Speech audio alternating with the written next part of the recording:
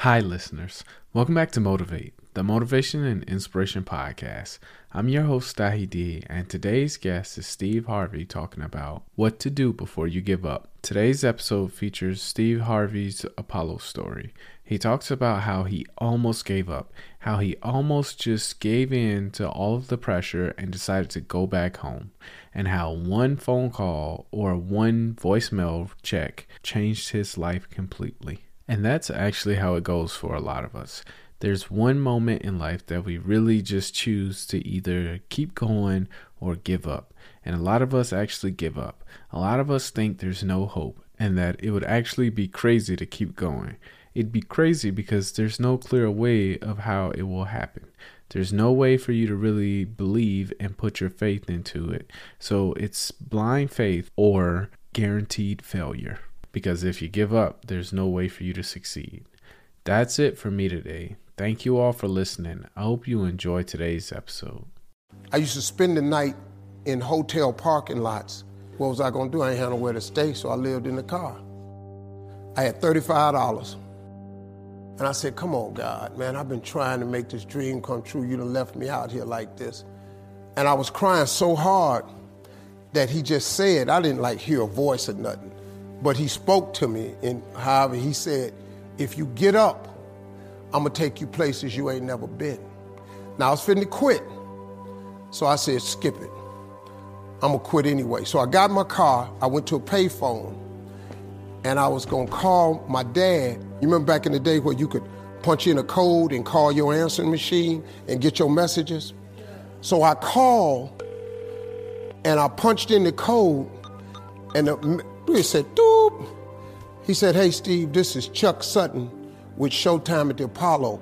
We saw a tape of you. You're very funny. If you could get here Sunday night, we'd love to put you on television. Call me back. Let me know if you can make it. So I hung the phone up. I'm crushed because my whole dream of being on TV, and I couldn't get to New York. I got $35. How am I going to get to New York? I can't make it. So I'm standing there at the phone booth and tears just coming down my face. I said, God, so that must be a sign for me to go home. Because this it. I ain't even got the money to go to the Apollo. My whole thing, I wanted to be on TV, I couldn't even make the dream come true. This is the most messed up moment. And so I said, man, let me call this dude back and see if he said this Sunday. Because maybe he said next Sunday, and I can hustle up a little bit of money or something. I don't know what I'm going to do, but let me just call him back. So I called him back. Steve, this is Chuck Sutton, Showtime at the Apollo. We saw a tape of yours. You're very, very funny. Look, we have an opening Sunday night at Showtime at the Apollo. If you can make it, we'd love to put you on TV. I said, it's this Sunday. Before I hit the button, I heard, doop, you have another message. Now, it wasn't there before. So I punched my code in. I listened to the second message. It said, Steve Harvey, this is Tom Sobel from the Comedy Caravan. This was a Thursday. He said, I have a gig in Jacksonville, Florida on Friday night that pays $150. If you can get there Friday night, you'll make $150. So I called him back and I said, hey, Tom, did you get a gig away? He said, no, it's still available. He said, can you get there? I said, I'm in Pensacola, Florida. I'm 3.5 hours away. So I drive to Jacksonville, Florida, and that night I made the 150. The club owner said, man, you funnier than the guy we hired. If you stay tomorrow night, I'm gonna give you another $150. So now I got $300 now. So I get on the phone, I call Chuck Sutton. I say, hey man, is the gig still available at Showtime at the Apollo? He said, yeah, we got one opening left. I said, I'll be there. So I called Eastern Airlines, who used to be open back then. They had a special for $99 going from Jacksonville, Florida to New York round trip. So I parked my car at the airport. I got it.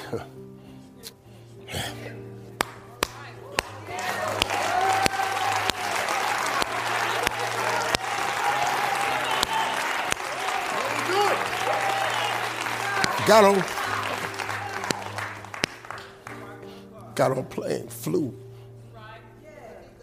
Everything I had was in 2 bags. Got to the Apollo, I said, hey, man, I'm here. I got there at 11 o'clock in the morning. He said, you can't stay here because you don't come on to the late show tonight. I said, man, I ain't got nowhere to go. I said, if you just let me stay in this building, man, I ain't gonna move around nothing. I ain't got nowhere to go. I'm in Harlem. I can't go back out here. I got these 2 bags. I got victim wrote all over me, man. So he said, all right, if you go upstairs, don't come down. So he put me in the dressing room on the 6th floor. So that's where all the comedians was. So I stayed up there. I got hungry around 3 o'clock, and I couldn't take it no more. So I went back downstairs, a dude named Alton Liston. I said, hey, man, he said, man, I thought I told you, don't come down them damn steps. I said, hey, man, I'm just hungry, man. I said, let me go to that KFC I saw on the corner. Just let me get some chicken. I'll come right back. He said, man, if you ain't back in 20 minutes, you ain't getting in this building. So I went, bought me some chicken, came back. So the comedians started coming in the building. They started coming up on the 6th floor. So I meet this guy named D.L. Hughley. I introduced myself. He introduced himself. I'm sitting there, another guy come in named Dwayne Johnson. Then this other dude walked in named Jamie Foxx. And I introduced myself. We don't know each other. Ain't none of us famous. It's 1991, man. They gave everybody the lineup. I was on the last show of the night. I don't go on to 11 at night. I done had this 4 pieces of chicken. I'm starving, man. That chicken done wore off. I'm nervous, man. I'm about to throw up. D.L. Hughley went downstairs. D.L. Hughley got booed off. Dwayne Johnson got booed off. Jamie Foxx went down there and got booed. They booed Jamie, then Jamie started singing. And then they started clapping. And Jamie had their ass, then he went back to them jokes, and they got his ass. So I'm walking down the steps, and I see Jamie sitting on the steps. I said, hey, man, hang in there. He said, man, that ain't never happened to me before, man. This is crazy. This Jamie Foxx, man, one of the most talented people in all of comedy. And now, you don't even know how nervous I am, man. I can't even. My breathing is shot because these dudes been booed. So I walk out. I had wrote this joke.